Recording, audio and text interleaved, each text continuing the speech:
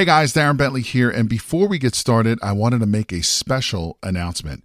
We have officially opened registration for the Private Money Conference, which is a 3-day live event where you will learn directly from Jay and his team how to raise thousands of dollars in private money to fund all of your real estate deals. Now, in today's changing market, more and more people are losing out to other investors because most of those investors have the cash to fund these deals. Did you know that you are missing out on 87% of the real estate deals out there because you don't have access to private money? Sadly, most real estate investors don't even know this is the reason why they continue to lose deal after deal. And with everything that's happening in the market today, you absolutely need every advantage available to you. And having access to unlimited amounts of private money is your big advantage. So to register for this live event, head over to jayconner.com/event. Again, that is jayconner.com, jayconner.com/event, where you will be able to lock in your seat for this live in-person 3-day event, which takes place June 12th, 13th, and the 14th in beautiful North Carolina. But you got to be fast because there are a limited number of seats, and when they are gone, they're gone. So again, to take advantage of this incredible event and to learn how to raise all the private money you'll ever need directly from Jay Conner and his team, head over to jayconner.com/event. Again, that is jayconner.com, jayconner.com/event. Now let's get into today's episode.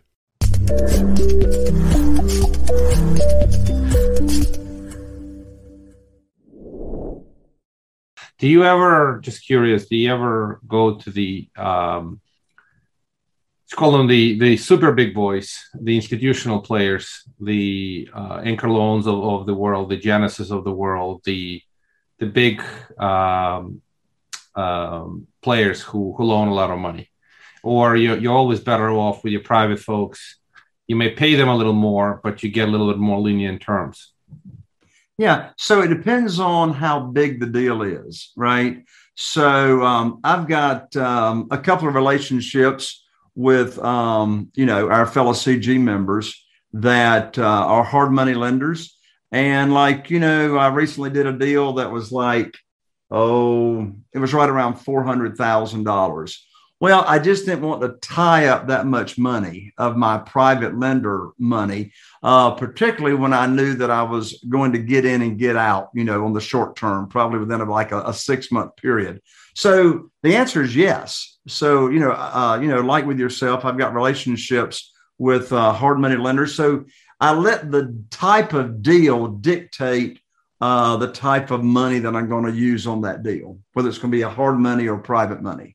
That makes total sense. Now I'm going to shift you a little bit and kind of walk you in the in the arena of commercial real estate equity. I do a lot of commercial deals. We invest into a lot of commercial equity deals. Do you, by any chance, I haven't read your book. Do you teach folks how to raise capital for equity deals or only pure debt deals? Yeah. In other words, the focus hard money classic versus you're acquiring some small multifamily and you're raising capital for that, but you're raising equity capital, not first lien mortgage. Right. Yeah. The focus of the book is for single family houses. All the examples that I have in it are single family. And of course, as you know, better than anybody else might, if you're raising private money for commercial deals, some small apartments or whatever, it's all the same money. It's structured differently. And, their security is typically different. If you're raising money for a fund, say, in contrast to what we call one-offs, right? Every deal stands on its own. So in this world of private money, we borrow the money, they're getting the deed of trust or mortgage, securing that loan by that property that they're loaning money on. So, as I said, it's all the same money, but it's structured differently. Yeah, makes total sense.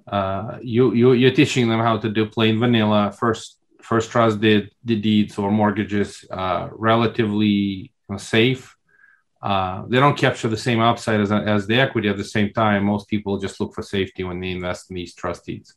So it makes total sense. Yeah, and then on the commercial side, of course, the relationships are similar, but the capital structure a little bit different. So, Correct.